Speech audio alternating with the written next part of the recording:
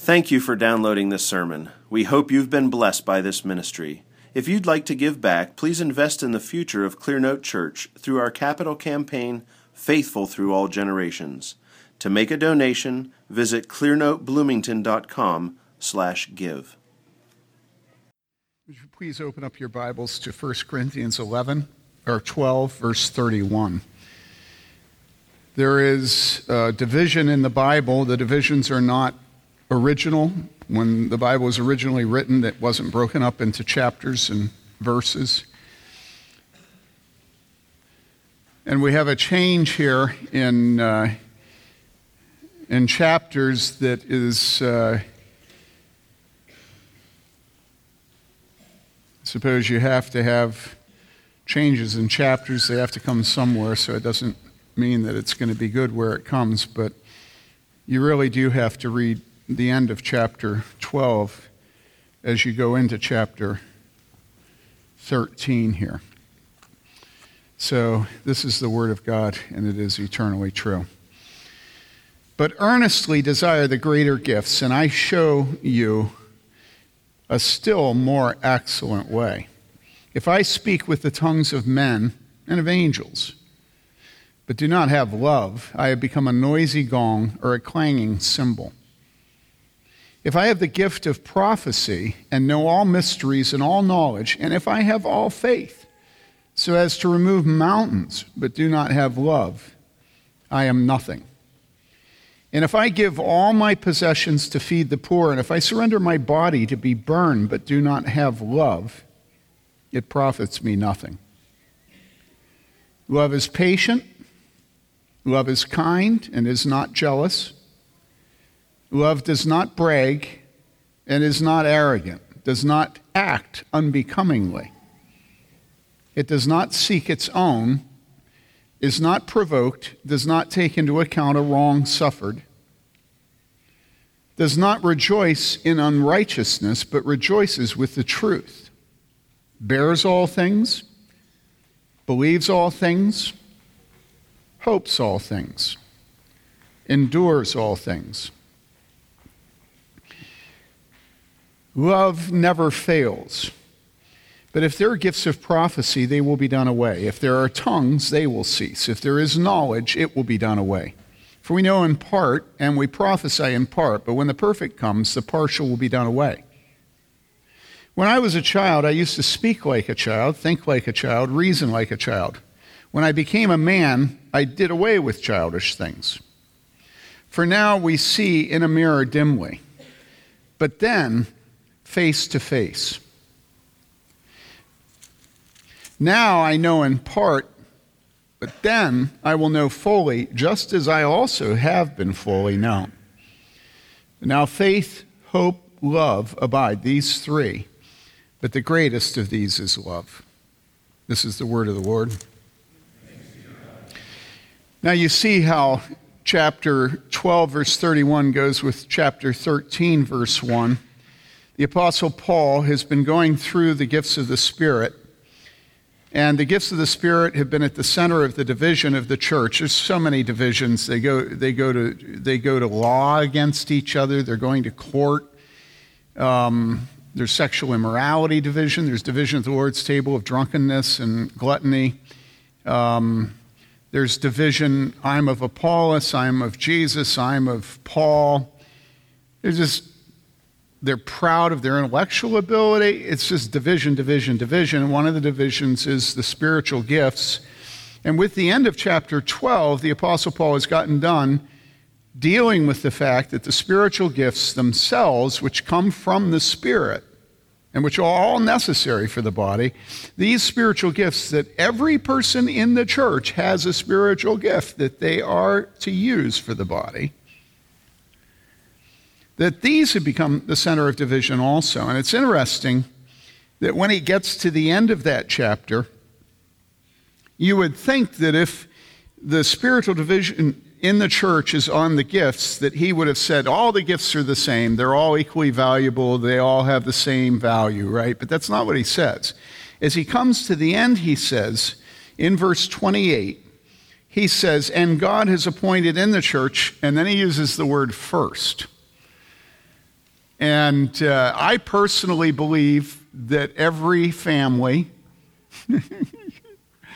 I think every family should have an oldest son. Now, if all you have is daughters, I'm sorry about that. And if your oldest son is a wastrel, is that word still in use? Wastrel? Oh, a rotter? Do we use the word rotter? So what's the word do you use today?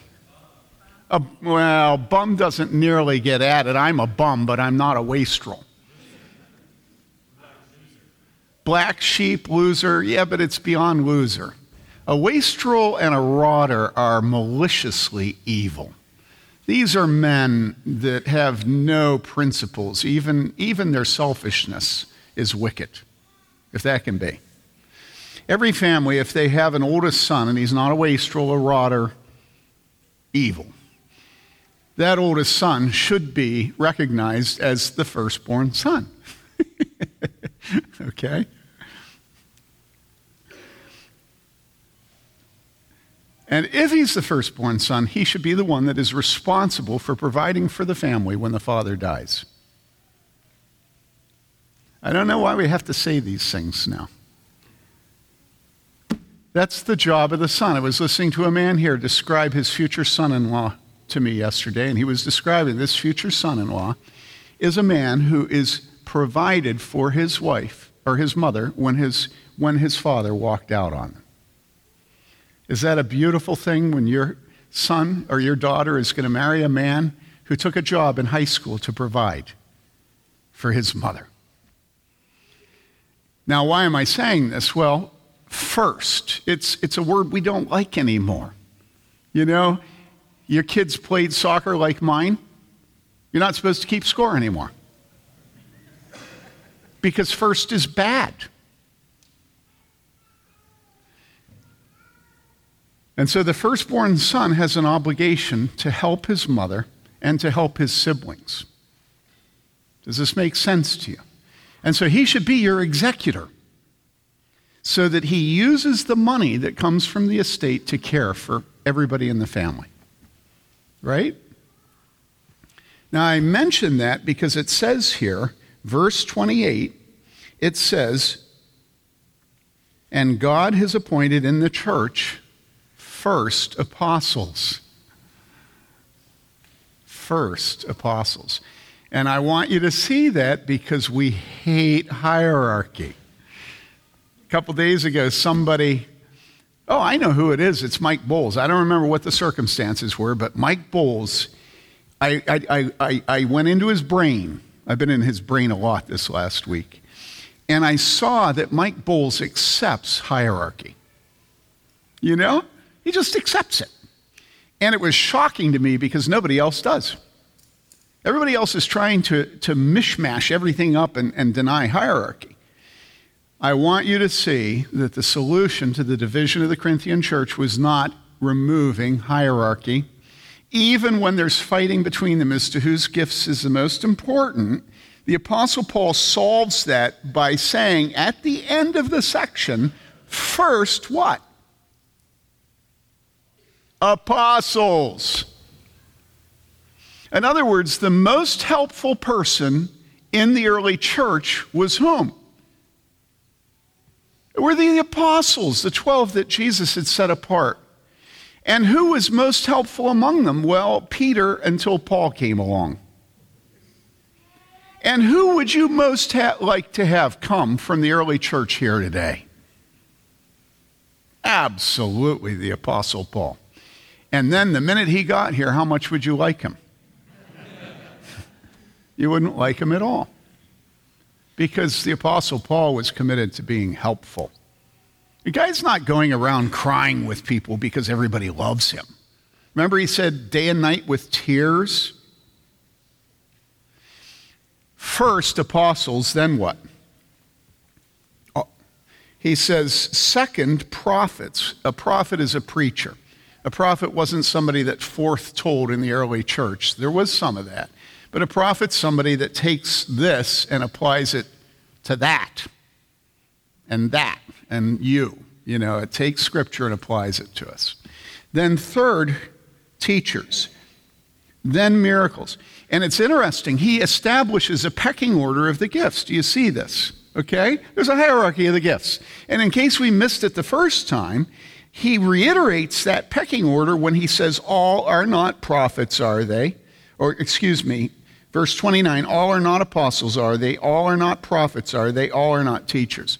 Listen, we can think that the way to bring peace and unity to an organization is by denying a hierarchy. And that is what everybody thinks today.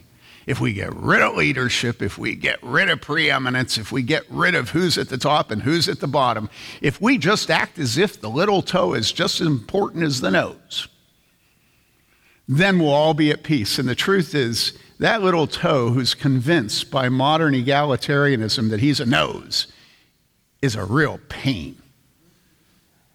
Because everybody's having to be a hypocrite around the toe, acting as if the toe is as important as the nose. Come on, guys. Come on. Come on. God does not establish order by having a lack of hierarchy. All right? Now, how do we get order? The Apostle Paul said apostles, prophets, teachers. It goes down miracles. It goes through this hierarchy, reiterates it by saying all are not apostles are. And then he says this. He says, but earnestly desire the greater gifts. Oh, no. There are greater and lesser gifts? How are we ever going to have unity in the church if there are greater and lesser gifts? We can't have unity if there's any. We're all equal. All equal. Everybody's different, but in an equal sameness, right? Trying to channel Roadstar Runner, Now listen, we have a pecking order, and then he says, but I tell you, he says, seek something even better. So it's even better than healing, even better than helps. It's better than teachers, prophets, apostles. What is that something? Well, that something is, if I speak with the tongues of men and angels but don't have love, so love is what is better than all that.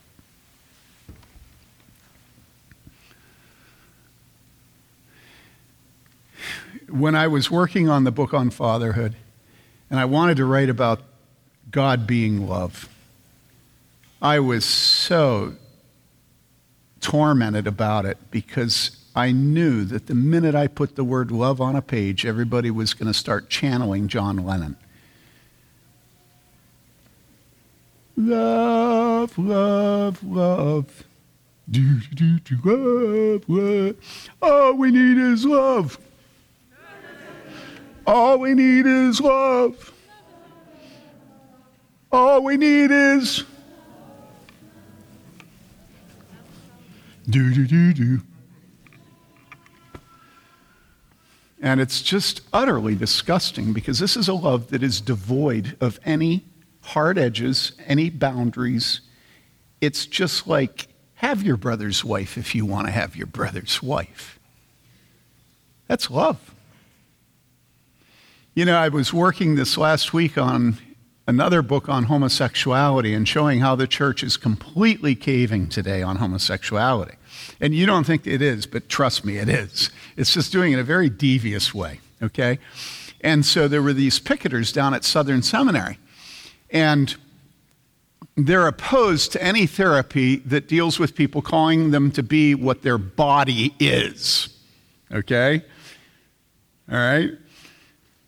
And so they were picketing, and the picket sign said, conversion therapy or reparative therapy kills, all right? That was one of them. But the other one was love needs no defense, or love is its own defense, or love is its own.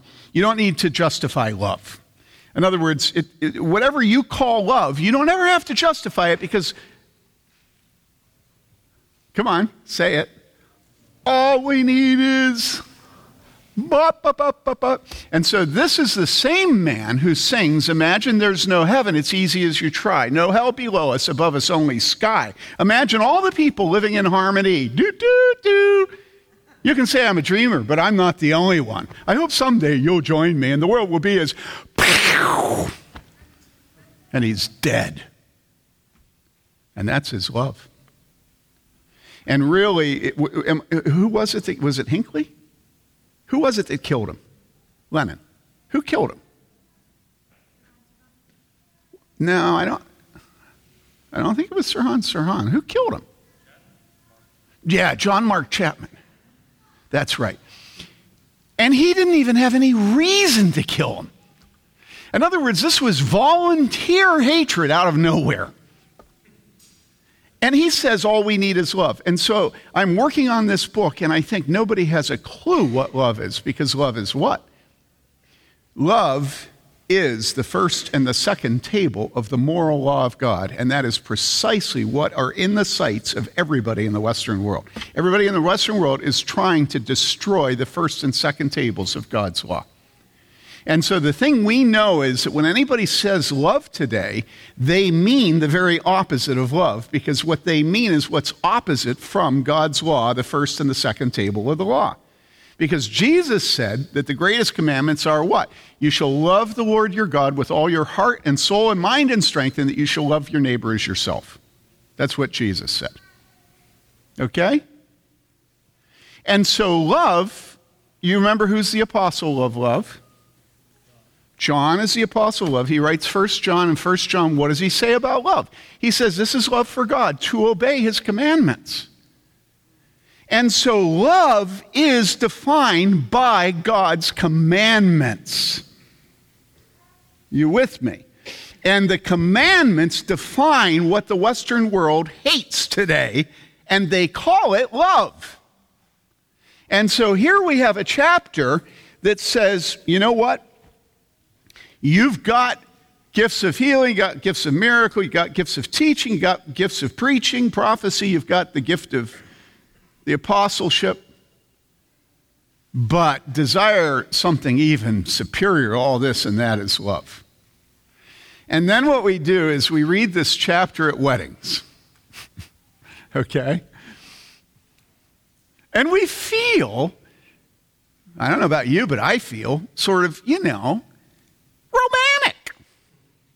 Kind of like sort of sensitive. What Mike would say, girly.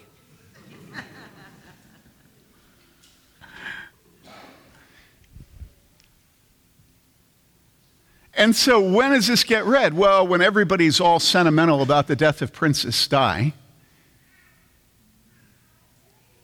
then the prime minister gets up at the funeral and reads 1 Corinthians 13.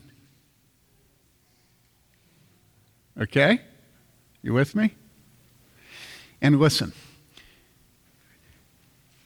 in this series on 1 Corinthians 13, I'm going to use my brother's sermons on it a lot. And here's one place. My brother says, this chapter is not for weddings. This chapter is for divorce court. Okay? When we're in the first blush of love, and the honeymoon is upon us, and everybody's pouring money on us, is not the time we need 1 Corinthians 13. We need 1 Corinthians 13 when we've had it up to here with our husband and our wife and our children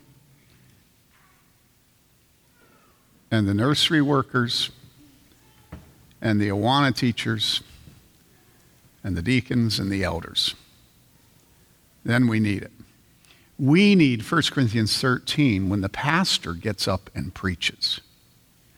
No, actually, the pastor needs 1 Corinthians 13 when he gets up and preaches. As a matter of fact, 1 Corinthians 13 is not for you, it's for me.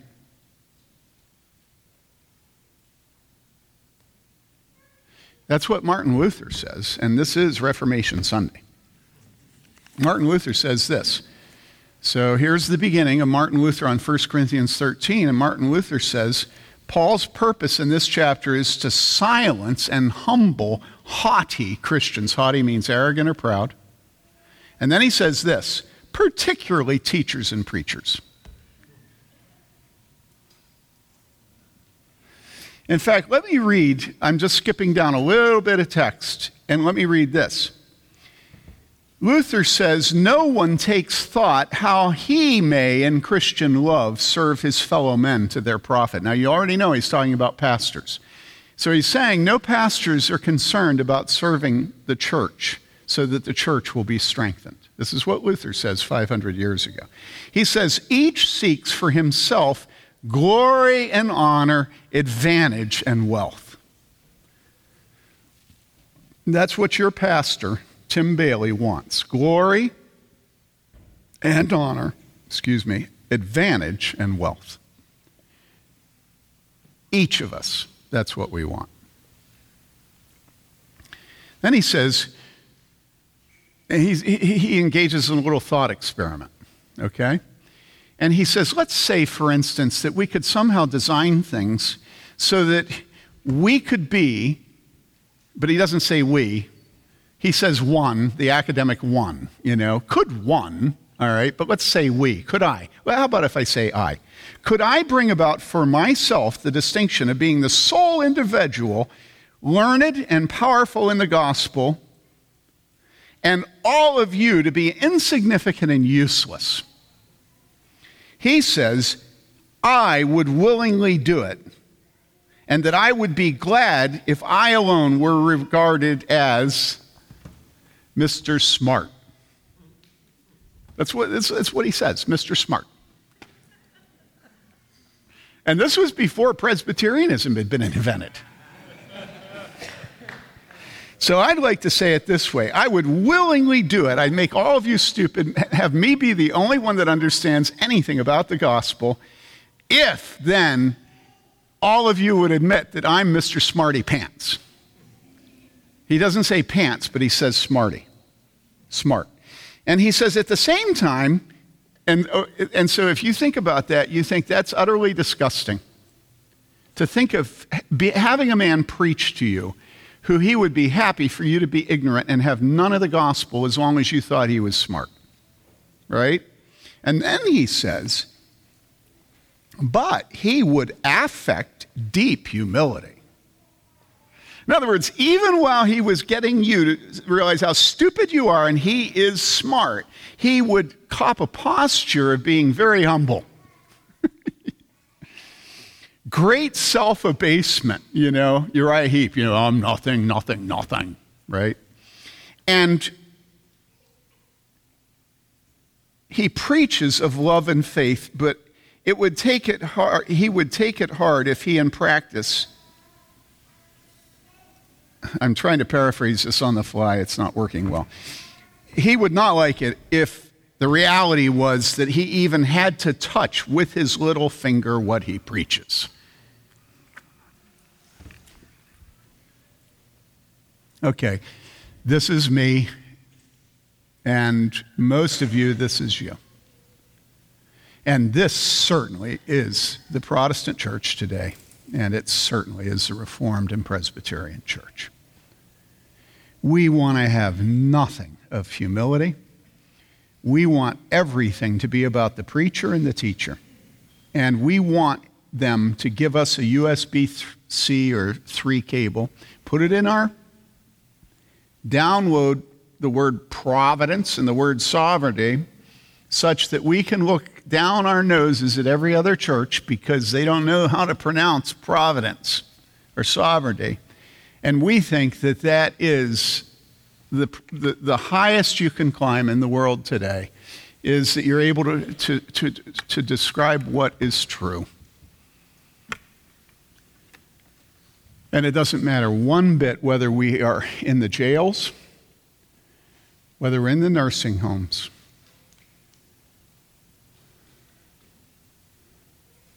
because we're smug in our self-critical, or in our intellect. That's what it is. That's what it is.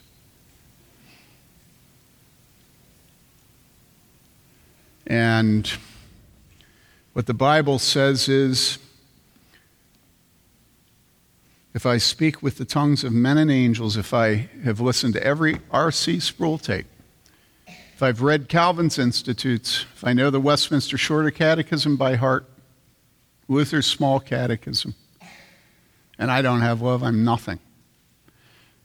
And I want you to know that there's no verse in Scripture that I think of more when I think of standing before God's judgment seat than that verse. It goes through my mind all the time.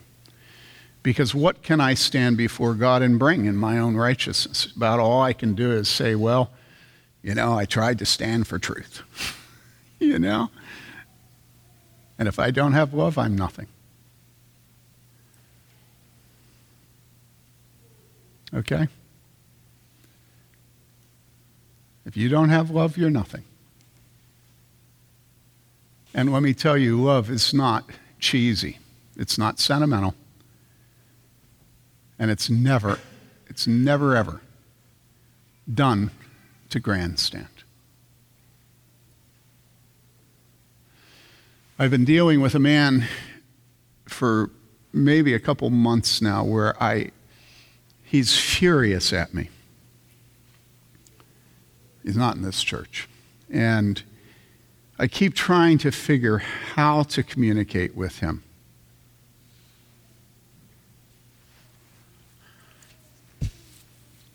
And I can't figure out how to deal with it. I talk to Mary Lee about it all the time. I've talked to maybe a couple of you. And one of the problems in my relationship with this man is that this man is very convinced that all his actions are righteous. And it's gotten to the point where I don't know how to say anything because anything I say to him will be viewed as an act of hostility. And I just don't feel hostility, so I know that's how he's going to interpret it. But one of the problems is that if you don't have the ability of seeing your pride in your actions, if you don't have a husband or wife or children who will point out your pride in your actions, you don't have a beginning knowledge of what it is to love. Because it's impossible for someone who doesn't see their pride to love. Because self-love is everything you do. And what Luther, Calvin, I don't remember which one, but what they say is, you go through all the list of things. If I give my body to be burned, if I give away all my money, my possessions. And he goes through and shows all these things that we can do and not have love. And so there are many people who have gone to martyrdom who have no love and therefore had nothing. And so it is true that you can martyr, you can give your life up for the gospel, and you can be utterly hopeless.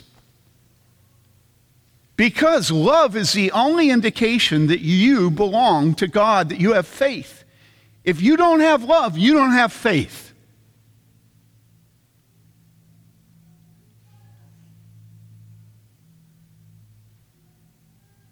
Now these three remain. Faith and hope and love. And the greatest of these is love. Why? Because if you don't have love, you don't have faith or hope. You can talk about it all you want and you don't have any.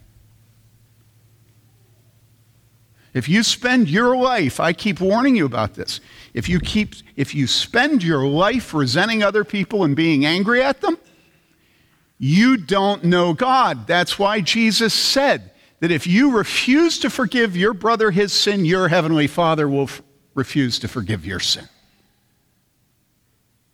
And it's not tit for tat. Nothing is ever tit for tat with God. Everything's grace. What it means is that you don't know the first thing about God's forgiveness of you if you won't forgive other people. Are you with me? And so, you can look down on me and say, I can't believe he just said that about himself. Listen, I make no bones about it. I am a selfish pig.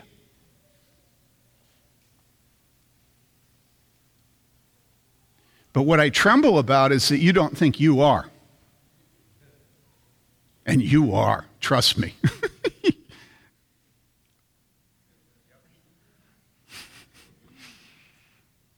And if you don't believe me, ask your wife. Well, there are a couple of women here that will lie to their husbands. So come ask me.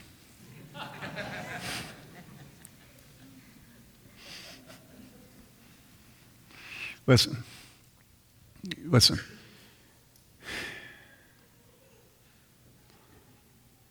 John Lennon didn't have a clue what love was, because John Lennon imagined a world without heaven and hell. All the people that sing about love, they don't have a clue what love is. What is love? The Bible says, herein is love. And remember that we always establish truth through the negative and not just through the positive. And so it says, herein is love, what? Not that we love God, but that he loved us and sent his Son to be a propitiation for our sins. Herein is love. Here's love. Not that we love God, but that he loved us and sent his Son to be a propitiation. And then where is love? While we're yet sinners, Christ died. Greater love has no man than this, that he gives up his life for his friend. Jesus Christ, because of the love of his Father, went to the cross in obedience. And on the cross, he poured out his lifeblood after being mocked, after being slapped, after having the crown of thorns, after his entire life was a life of people mocking him and plotting to kill him. That was his 3 years of ministry. He went to the cross. Why did he go to the cross? Because of his love? No. Does Jesus love us? Yes, this I know, for the Bible tells me so. Did he go to the cross for love? No. The Bible says that let this mind be in you, which is all, who being in the form of God thought it not robbery to be equal with God, made himself of no reputation, took upon him the form of a servant, was made in the likeness of men, being found in the likeness of men, he humbled himself unto death, even the death on a cross. Okay? Why did he do that? He said, Father, if it be possible, take this from me. Nevertheless, what? Not my will, but thine be done. Jesus, yes, he loves you, but Jesus was obedient to the Father. He was obedient to the Father, and that was the greatest act of love in his life. Take the cross from me. Nevertheless, not my will, but thine be done. And he goes to the cross. He's obedient unto death, even the death on the cross. And guess what? God the Father loves that Son. Therefore, God has highly exalted him and given him a name that's above every name, that at the name of Jesus, every knee shall bow and every tongue confess that he's Lord, to the glory of God the Father. Listen, we here today are sitting in the love of the Father and the obedience of the Son. And that obedience of the Son is because every son just wants to do what he sees his Father doing. And the Father's loving sinners. And so the Son goes to the cross. And now, are we going to love? Or are we going to spend our lives trying to be Mr. Smarty Pants?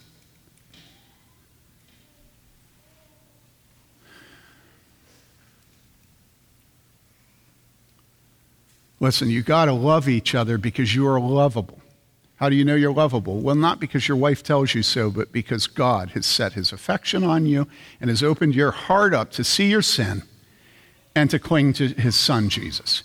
That's how you know you're lovable. And so now you have such capital of love in you. It's completely topped off. You're filled to the brim with the love of God. That you're just self-forgetful. You're never playing for the fans. No more victimhood. It's utterly disgusting. You're not a victim. You're loved by God. Doesn't matter if your mama didn't love you. Excuse me, but I'm being mean, but there's a purpose. I don't give a rip if your mother didn't love you. Do you love your mother? I don't care if your wife doesn't love you. There are many reasons she shouldn't. But do you love your wife? I don't care if your children don't love you. Or if they don't receive your discipline as love. It doesn't matter. You're filled with the love of the Father. And so you obey his commandments. And you know that you never love as much as when you obey his commandments. This is love of God, to obey his commandments. So we'll keep going in this. And it'll get more intense. Once again, Martin Luther says this. He says, Paul's purpose in this chapter is to silence and humble haughty, arrogant, proud Christians, particularly teachers and preachers. He says, no one thinks how we can grow in Christian love and serve our fellow men. No one thinks about it. Then he says, each of us seeks for himself glory and honor, advantage and wealth. He says, if we could pull it off and somehow be the only person that learns and understands the gospel and everybody else is insignificant and useless, he says we would do it. And we would be glad that we alone can be regarded as Mr. Smarty Pants. And that's you. It is me. But for once, think about yourself. You're Mr. Smarty Pants. And we don't need, how many people think this church needs more Mr. Smarty Pants? Aren't I good enough? Can't you just let me shine in all my glory, you know? Do we need another Smarty Pants? Every family has, who is it in your, is it you? I'll bet it's you, right? Isn't it? I'll bet it is. No, I'm not talking about you. We all know John is Smarty Pants in the Crum family. Right? Isn't it John? Yeah, it's John. And oh no, it's probably Lizzie, right? Is Lizzie Smarty Pants? Well, actually, there's no room. Your dad already has it. He has a corner on it. Listen, thankfully, I wasn't the Smarty Pants in my home, let me tell you. It's awful. Neither was Mary Lee, so that's why revenge is the rest of our lives, okay? All right. Let's finish our worship by first praying, and then we'll sing.